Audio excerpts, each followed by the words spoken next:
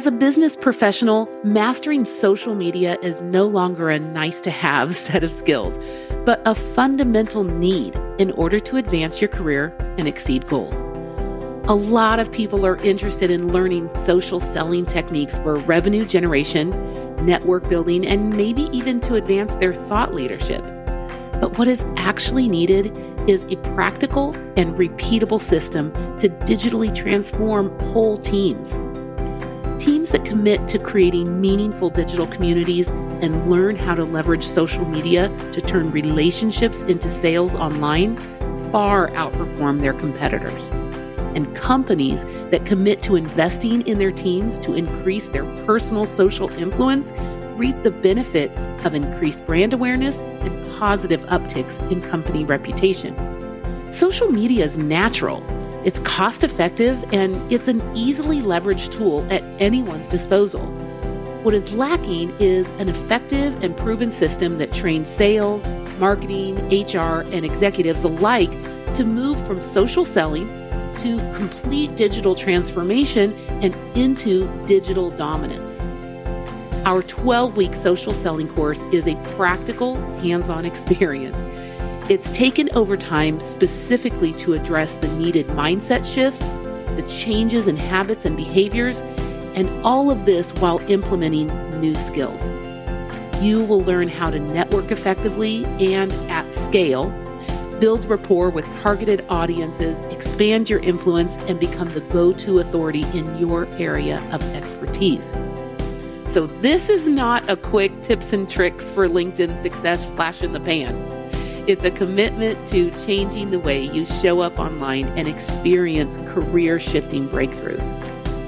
This is expert instruction in small cohorts with personalized one-on-one coaching. If you're interested, go learn more at littlebirdmarketing.com/social-influence. You've joined the Digital Transformation Success Podcast. I'm your host, Priscilla McKinney. I consult with leaders around the globe and bring their teams through a digital transformation journey. Realizing digital transformation across an entire organization is key to business success. While the phrase digital transformation is often used, it's not always understood, so we start each episode with my brief working definition. Digital transformation refers to the purposeful integration of digital technology into all areas of a business. It goes beyond technological innovations in that it requires a fundamental mindset shift of how to operate internally and deliver maximum value to customers at scale. When done well, it results in a culture change to an environment where opportunities for digital technology are not missed, but are thoughtfully used to change established practices and processes for greater efficiency, flexibility, and profitability. You'll hear from consultants, trainers, executives, innovators, and thought leaders. We will avoid buzzwords, jargon, and leave behind our egos to help you take that next step toward digital transformation success. Let's dive in. You're in for a treat today because Brett Baker is not only one of my mentors, but one of my most esteemed colleagues, but I like to call him one of my best friends. So Brett Baker, welcome to the podcast. Thank you. I'll take that. Over the years, it has just been so amazing to see how much you've taught me. We've had a lot of laughs along the way, but I have been so excited to have you on Digital Transformation Success podcast for so long because you really were the biggest mentor. So we're going to dive into that. But before I get started, I'm going to tell people a little bit about Brett Baker. So he is the owner of TrustPoint, a Sandler training system center. And I know that some of you have been around Sandler here or there, but if you haven't, don't worry. Hang on. We're going to talk about it a little bit. But TrustPoint really brings sales, management, customer service teams together and gives them that kind of personal development that every single one of those people need to succeed in their business.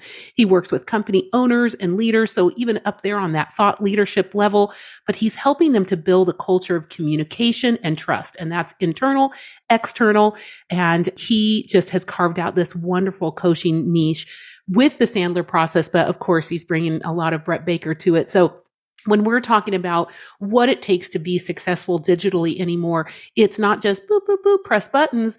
We have to do the inner work. We have to really understand how we're bringing ourselves to the table, how we're asking the right questions. And there is nobody better to teach you about this, in my personal opinion, than Brett Baker. And I have to say, Brett, before we even start, thank you so much for making a difference in my life. You have helped me grow as a professional.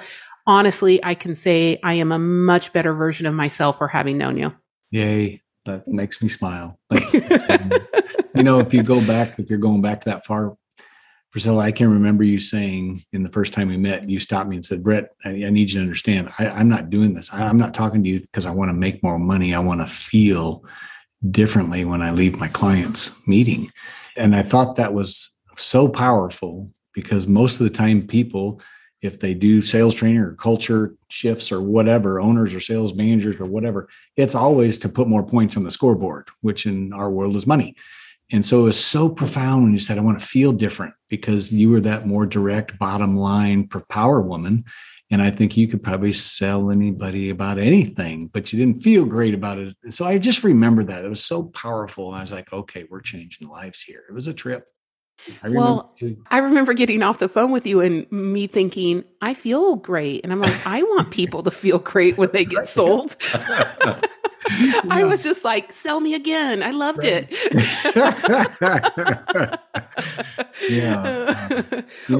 That might be the undercurrent of this whole few minutes we have, is just, can you get the other person to self-discover truth? Most time, hopefully it feels good, but sometimes the truth hurts, but yet they want to move away from the hurt and be better, more effective, and efficient. So if a salesperson can pull off self-discovery and that feeling, that's a cool thing, I think. It's not for everybody, but it's a cool thing. Yeah. We talk all the time here at Little Bird Marketing about self-awareness being the first critical step to actually being a part of the team. And our first core value is care deeply. And what I tell people all the time is you have to care deeply about yourself first and foremost. Where are you going as a professional? Who are you going to be even just as a human? Are you going to show up in all the roles that you have as a spouse, as a significant other, as a parent, as a friend, as an aunt, as a whatever it is? That's also what you're bringing in as a salesperson, as a leader and whatnot. So we're going to talk about that, but I'm going to set you up a little bit about this digital transformation and where Sandler really has gone in the last couple of years. I was standing in Amsterdam just the very last day of February, I believe. And I had just finished talking about social selling and really how to have these critical conversations online, develop relationships that are completely online. And I had just finished saying that if your team does not have a specific system and you know exactly how it's working and that you're training people along in it, and you are able to do it on a digital level without face-to-face meetings, if you haven't figured that out, you're not like, that's not the future of business. And it's not like, ooh, today, what's new now? It's the past. And someone is eating your lunch and you just haven't gotten the memo yet. I got down off that stage and someone said the word COVID to me for the first time. And I was like, oh, what's that? And first of all, then I realized I had to book a flight home very quickly. But, this idea is like people really weren't receptive to think, oh, you can't really build relationships digitally. Mm-hmm. And au contraire, yes. You certainly can. But let's talk with you. You are the expert. I want to hear from you about what is the system that is underneath this? What are the basic needs that you have to understand and embrace in order to really start building the kinds of relationship that are built on that meaningful trust and just mutual respect? Yeah, that's a lot in there.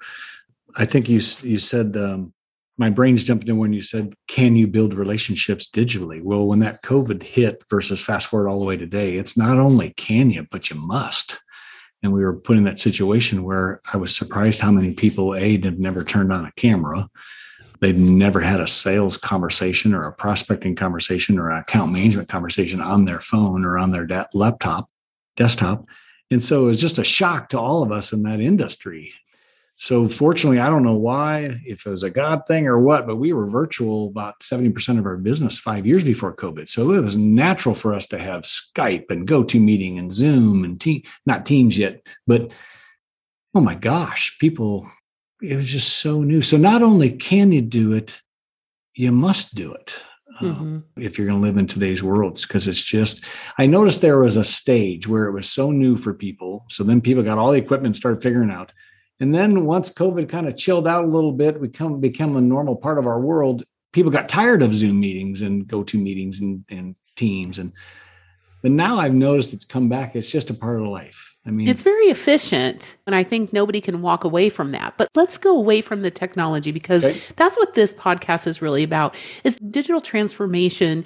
A lot of people start thinking, oh, it's a technology. Okay, so we're going to transform our people by getting them on Zoom. It's like, but you already do. But where's the quality? So this is really, in my opinion, where you, Brett Baker, your expertise shines. So let's say we've got to, in the next year, this is our number one goal. We've got to get our people digitally transformed, and they need to be successful as salespeople digitally. So does Brett Baker? That digital, we'll move away from that technical. The thing that hits my brain the most is when you're in this digital transformation is really, and this is going to hit home to some people, you're going to have to do an audit right now in your world, and you may not be able to do it yourself. You may have to ask some people about this, but are you asking a question, or are you saying something with a period on the end of it?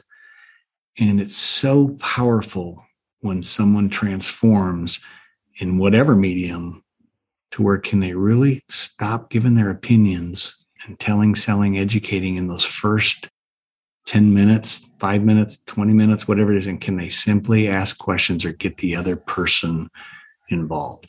Priscilla, there's still a stat that says 76% of sales professionals will solve within the first 3 to 5 minutes and with a price. And that's what causes people to run away from the closing moves of 70 years ago. So I don't know if that hits that question, but that's what popped in my brain is, can we really transform ourselves into questioning people with question marks and not our opinion, make them fight for that opinion? Sometimes people get too soon with that. Right. Well, let's talk about why they do that. So they're feeling a lot of pressure. So tell me about what you experience. You encounter a lot of salespeople, a lot of sales managers, and I think you're very well acquainted with how much pressure they're feeling, and that's why they solve so quickly, Yes. So what needs to happen, and what do you need to kind of help them become awake and alive to about this pressure so that they can start getting back in control? Yes. If we asked 30 salespeople in a room, where do you feel the most pressure? Most of them would say, I feel pressure with getting the yes. And so if we could alleviate the pressure of the yes, because we can't control the yes, we can only control questions and certain behaviors for them to self-discover it's a yes. So sales professionals of yesteryear, still today, I'm still surprised it's 2022 and people still go for the close really quick. Dale Carnegie taught us, if I can answer all your questions and show you a way, will you buy from me today? If you press hard, third copy is yours. Some people don't even know what a third copy is today. That really dates us. Zig comes along. I love Zig Ziglar. Everybody comes along with always be closing, the ABCs of sales. So today people still are using those because they work. They're just exhausting and people see them coming. So that's why I think we got to switch to questions. But it's just people get pressured to get the yes. So if we could get in their head and get them okay with the word no, because no is part of the outcome. No is there. It's just that people don't talk about it. So when a sales professional starts to become okay with no, they actually start talking about no earlier, that it's okay. Their world opens up to a level of trust with people they've never dreamed of. It's so interesting because customers know the yes is coming. They're going to want the yes. Prospects know the yes and the close. When someone starts acting differently and focuses on the no, it changes the game. That's where I see a lot of pressure. What you're talking about really is about people focusing not on that end game, not on that result, but a lot more on the behavior that they can control. So tell me about that a little bit. How do you make that switch for people? So sometimes when I'm talking to a business owner, they're like, hey, I've got these really good people, but we're not scoring enough. Now we're not selling enough, and we're not putting enough points on the board. So you can hear that they're looking at the numbers. You got to look at the results. Everyone looks at the P&L or the scoreboard, but they tend to want to manage those results. There's some salesperson right now while we're recording this podcast, some sales managers opening up the door into somebody and they're calling them at home and saying, hey, go sell something today. They can't control that. So you see where the pressure now becomes, geez, I got to sell something today. So now the pressure of the yes. But so there's the definition in the line between behaviors we can control versus the results we can't control. We are going to look at the scoreboard. Yesterday, we're recording this on a Monday, right? Yesterday, the NFL played football, and they didn't go in at halftime and said, we're down by 2 touchdowns. They said, we got to run the ball more effectively. We got to pass the ball back. We got to catch the. They focus on the behaviors to change the score, not managing the score. So in sales, I don't know why we do that, but I think it's the pressure of the yes, but we can control our behaviors by the amount of behavior we do, the different styles of behavior we do. Are we emailing before calling? That we're a world of email and texting before we actually call. It's not wrong, but now to call someone, it's kind of a pattern interrupt. So behaviors, Priscilla, are what we can manage, all the things that we can do. That's what owners are really starting to shift through. Can our leadership and our management be more behavior managers, not sales managers that say, go sell something? You're not selling enough. That's kind of old school. Okay, so it's one thing of getting out of the results as the first lead sentence, not that we're not checking the dashboard, but I do have a lot of conversations with people that is the first thing, and they're saying, okay, they're looking at the dashboard, they're even looking at very sophisticated dashboards about how many calls, trying to do a cookbook and kind of, bringing people back to it's like, well, so-and-so did this and so-and-so did this, and there seems to still be a lot of comparison strategy in sales. I don't know if it's shame tactics that were maybe they work, but give some lifelines here to a sales manager who's wanting to really have a behavioral change, but needs to be able to do that for a lot of people who have a lot of different personalities, right? So you have Eduardo over here who's amazing and he's a top flyer and great seller. And so then typically you have that sales manager, well, you got to be more like Eduardo. You got to be more like, and it's this pressure of, it is competition, but is competition by assimilation, really, like the Borg, right? Yes. And so tell me a little bit about if you can get the sales leader saying, okay, I'm not going to drive with results. I'm going to go ahead and start talking about behavior. I'm interested in talking about behavior and how that could change things for us. But what is a system that people can walk into to have success with various different personalities and everybody not doing the same freaking thing that sounds repetitive and nobody wants that job? Yes. Let's take a quick break so I can tell you about this show's sponsor.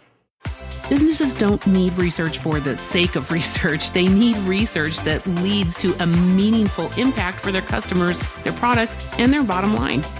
Communications for Research is the trusted insights champion to lead you to that impact. They take their ownership of the research process so you can focus on your business and your customers. Whether you need qualitative, quantitative, or data analysis for primary research, their expert logistics team has the experience to understand your objectives. They design and execute processes to achieve research outcomes that lead to better decisions. Visit cfrinc.net to learn more. So let's go back to a sales manager or a behavior manager. The first question they tend to ask us. So let's say Eduardo was supposed to do 10 pieces of behavior to sell $1,000. So let's say, the first thing an instinct, a typical sales manager would say is, if they didn't sell $1,000 in that time frame, that day or that week, you didn't sell the $1,000. What do we got to do to change that? The first question is about the $1,000 or not hitting that quota, versus the first question should be, did you do the behaviors that you said you were going to do? So if somebody says, I'm going to do 10 of these and 5 of these and 27 of these, they're proclaiming that this is the amount that I need to do. I can control to be successful if it works. I can't control whether it works or not. I can only control saying what I'm going to do. And then did I do what I said? So it gets to be Friday night in this example. Let's say Monday, I say I'm going to do 10. Friday night comes and I only did 5. The sales manager say, hey, before we get into the scoreboard, did you do what you said you wanted to do? Mm-hmm. And if that answer isn't yes, it doesn't matter what the scoreboard says, good or bad. It doesn't really matter. What matters is the integrity of the person. Did they bail? Did they get uncomfortable? Did they feel like they were stuck? Were they afraid? Call reluctance? All those words that come into play. What blocked them from doing the behavior that they can control in that 8 to 5 window or whatever to get the result. Okay, so let's talk about that. So let's say in this case, we've got the sales leader to be able to move toward the idea of behavior, right? Okay. So they're going to lead from behavior. Now, what we got to do is get all the salespeople to agree to lead based on behavior, Yes. right? Yes. So what gets in the way? Like, Yeah. what are some of the things that just immediately keep us from sticking with that, saying, okay, I understand that. Okay, I'm just going to be able to manage the things I can control, say some accountability, some Yes. integrity, Yes. right? And say, I'm going to make these 10 calls. So these are the 10 calls I'm going to make and getting that done. But what immediately gets in the way for salespeople? Yeah, great question. I love where you're taking this. Because so let's say somebody says, I want to make 10 calls today and they only do 5. And sometimes the excuse might be, well, I didn't have time, or some excuse comes out. So the sales manager question should be, wait a minute. You said you want to do 10, you didn't do 10. So what was the block? Was it technical? You didn't know how to make the other 5? Was it technical? I love this conversation. You know. Do you want me to dial the phone for you? Okay, I'm sorry. But no, it's okay. I love it. Sarcastic. But call reluctance, or somebody has an excuse that they weren't able to do what they said they're going to do. It's either technical or conceptual is the second one. So just so you understand, sometimes people say, well, what is, I think it was both. Well, technical is I don't know how to do something. Conceptual is something in my head that's blocking me, fear or excuse or something. And that's a conceptual block that they believe is true that actually stops doing the behavior. So if somebody did 5 and they want to do 10, it's probably not a technical problem because they did 5. So the aha moment is when the sales manager says, so it can't be technical. What's the conceptual block? Well, I didn't have time. So we have this belief that the problem they bring is never the real problem. That's a smoke screen. We all have 24 hours in our day. Are you saying you did 5 in an 8-hour period, but you couldn't do the other 5? Seems off. What's the real problem? What's the real conceptual block? And sometimes you'll hear weird things. You'll hear, well, those other 5 were higher up in the organization. I didn't want to bother them. Uh-oh. Here we go. We have a new belief. I don't want to bother somebody. So a salesperson that thinks I'm going to bother them, see how that's a conceptual block. So a sales manager's job, in my opinion, should really be uncovering conceptual roadblocks in their head. Priscilla, you and I call it head trash. Yeah, I love these conversations we have. But sometimes we let head trash come in and it blocks us from actually doing the talent that we really have. Mm-hmm. So if you hate football, for the people listening to this, forgive me, but it's just like a professional quarterback. If they throw that ball 1/2 second earlier than they're supposed to because they're afraid the guy's going to tackle them, it's the difference between a touchdown and a sack or a drop ball. So it's so crazy how it's just this fine line. Water boils at 212 degrees, not 211. And it's amazing the power of steam at 1 degree. So if we can unlock them in one little thing in their head, salespeople fly. That's the power of a conceptual removal of a salesperson. I'm going to get really specific here because you brought up one piece of head trash that I think a lot of people have, this I don't want to bother people, because a lot of times sales is interruptive and we get out of this helping mode and instead we're like, oh, I'm selling something. And this is a very common phenomena, right? And sometimes I think about it as like, oh, we're the last great salespeople out there. Yep. It's because they do have to overcome a lot of head trash all day long. It's pretty exhausting. And so, for example, you said here that they have to get over this idea that they would be bothering someone. So when we think about really having digital success, right, with sales, and let's say I can recognize this as head trash, but how do I start working with my team to really start pulling them out one by one? Like, what is this head trash? What's in your brain at this moment? A couple of examples of some things you've heard would be really great, because you just said this one of, I don't want to bother someone. That means that you're not equals with this person. Oh, wow. Like you're feeling very subservient, like, oh, I don't want to bother that. Oh, they're too important or whatever. That to me, like I hear the trash in there is like, well, what you have to offer is not as important as what they're doing in the moment of their day. And to just take this one step further, a lot of times people say the answer and I'm sorry to say, but a lot more men strong arm this. I'm just going to be more arrogant. Therefore, I'm more important. So I'm going to take the reins and I'm going to say, well, I would give you a little bit of my time to tell you about this. I'm obviously speaking in hyperbole here a little bit, but how do you come to that success that really where you transform who you are as a person and who you are as an amazing salesperson in a way where you can show up online with power, with authority, without being an a-hole? Yeah. So that's where you and I had two bookends. So what we're talking about here, I believe, is self-concept. Sometimes in my generation, people call it self-esteem, or sometimes in business, we call it equal business stature. As a CEO, have a different business stature than the conference room salesperson, the paper salesperson, the internet salesperson. The CEO is a higher business stature. So that can get into our heads where we don't have equal conversation.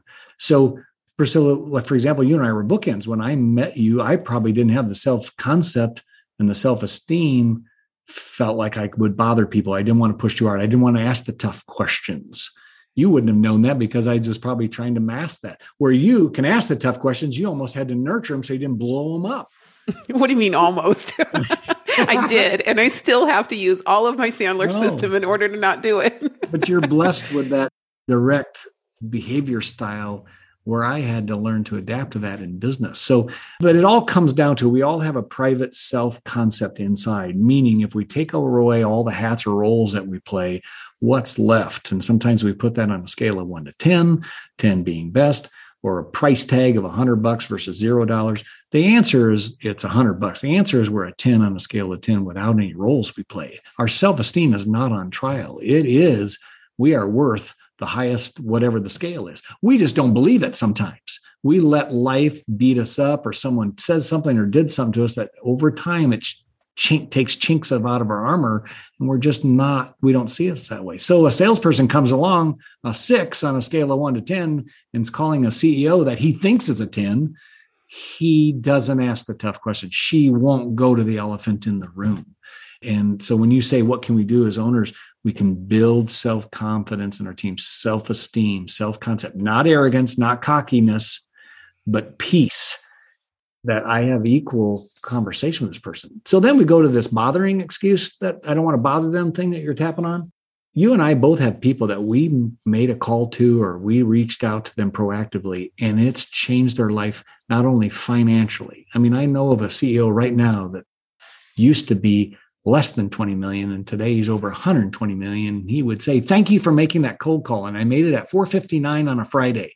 Because he had to do the behavior. I didn't bother him. It changed his life. But I got to tell you, we get that stuff in our head. So if you have something you believe in, or you change companies' lives and people, you're not bothering anybody. They can say no. That's why we want to embrace the no.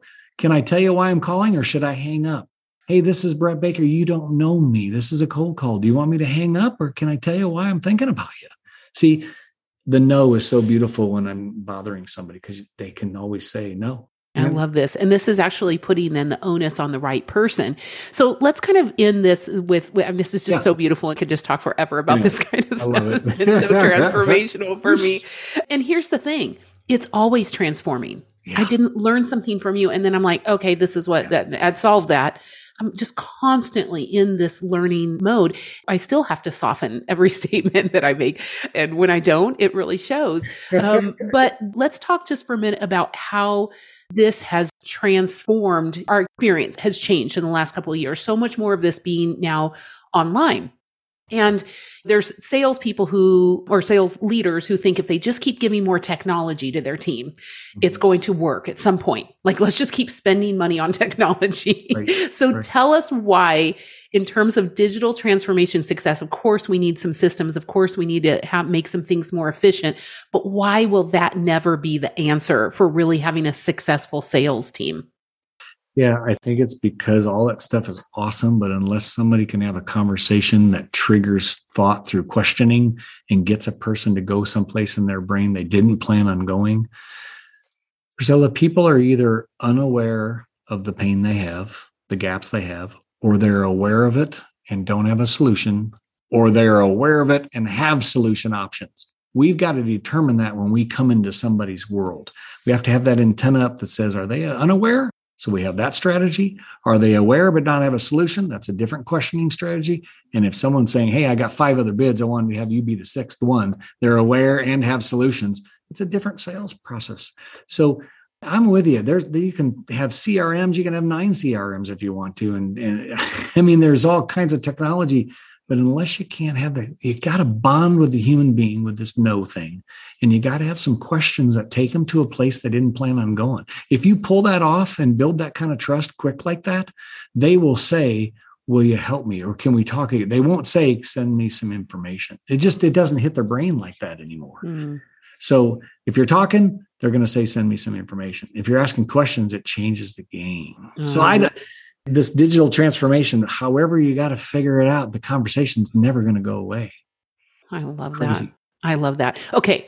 As we end, there are so many great Sandler rules and I'm kind of curious. Do you have a favorite, a fallback like anchor that you love to use or that you especially love to teach that is it really, really meaningful to you? Can I give you 2? Yeah, go for it. They go with what we're talking about. The first one is don't spill your candy in the lobby, which means if you ever went to the movie theater and spilled your candy in the lobby, the movie wasn't as good. So in sales, we steal that. And Sandler says, don't spill your candy in the lobby, meaning don't show up and throw up and go for the close and hope. Keep your expertise and ask questions instead of telling them. And then the second rule would be the problem the prospect brings you is never the real problem. You have to ask questions to get to the second and third level of that problem. And that's where you can smoke your competition if you get better at that. Oh my gosh, you should just back that up a few seconds and listen to that one again because it is super deep. And I know, Brett, just as a huge thank you for coming on and giving some of your expertise. I know you're going to take it away from us and say, we're not for everybody. And I know you don't want to go for a close. Right. But tell me, who whether it's through you or through TrustPoint, who really is perfect for a Sandler system? What kind of pain is out there? Obviously, it's built for sales professionals and sales managers. We're seeing a lot more account managers come in. I'm surprised the technical salespeople that don't wake up on Monday and say, I'm a salesperson, but they have a technical role supporting salespeople. They've really grasped this concept. And even frontline customer care people are starting to realize they got to bond differently, got to sound and act and feel differently than everybody else. So I would think that the ideal person would be, I love the sweet spot of a business owner that has 5 to 15 people that are interfacing with customers and challenging. I have customers that have 50 salespeople, but the ones that really change America is that business owner still owns the business. He's trying to go from 1 million to 10 million or 10 million to 100 million. And he can really move the dime today with his people. That's a powerful thing. Mm-hmm. And I'll back up and say that again. If you can unlock that second and third level of why they're talking to you, if you don't know what that is, that's where you got to call me or you. That will smoke the competition. Oh, I love it. TrustPoint Management. Look in the show notes. Brett Baker, as you can tell, we have a lot of love for each other. So if you want to get in on the party, definitely connect with him. Brett, Brett, Baker, Baker, just about that. The simplest name in the podcast I've had so far. Thank you so much for giving us your expertise and your time. And thank you for your friendship over the years. All right. Love you. See ya. If you like this content, be sure to give us a 5-star rating on iTunes or wherever you downloaded this podcast. It's how people find our show. Thanks for listening. Have a great day.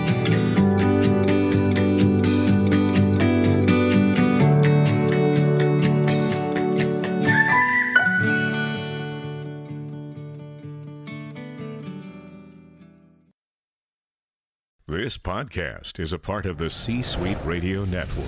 For more top business podcasts, visit c-suiteradio.com.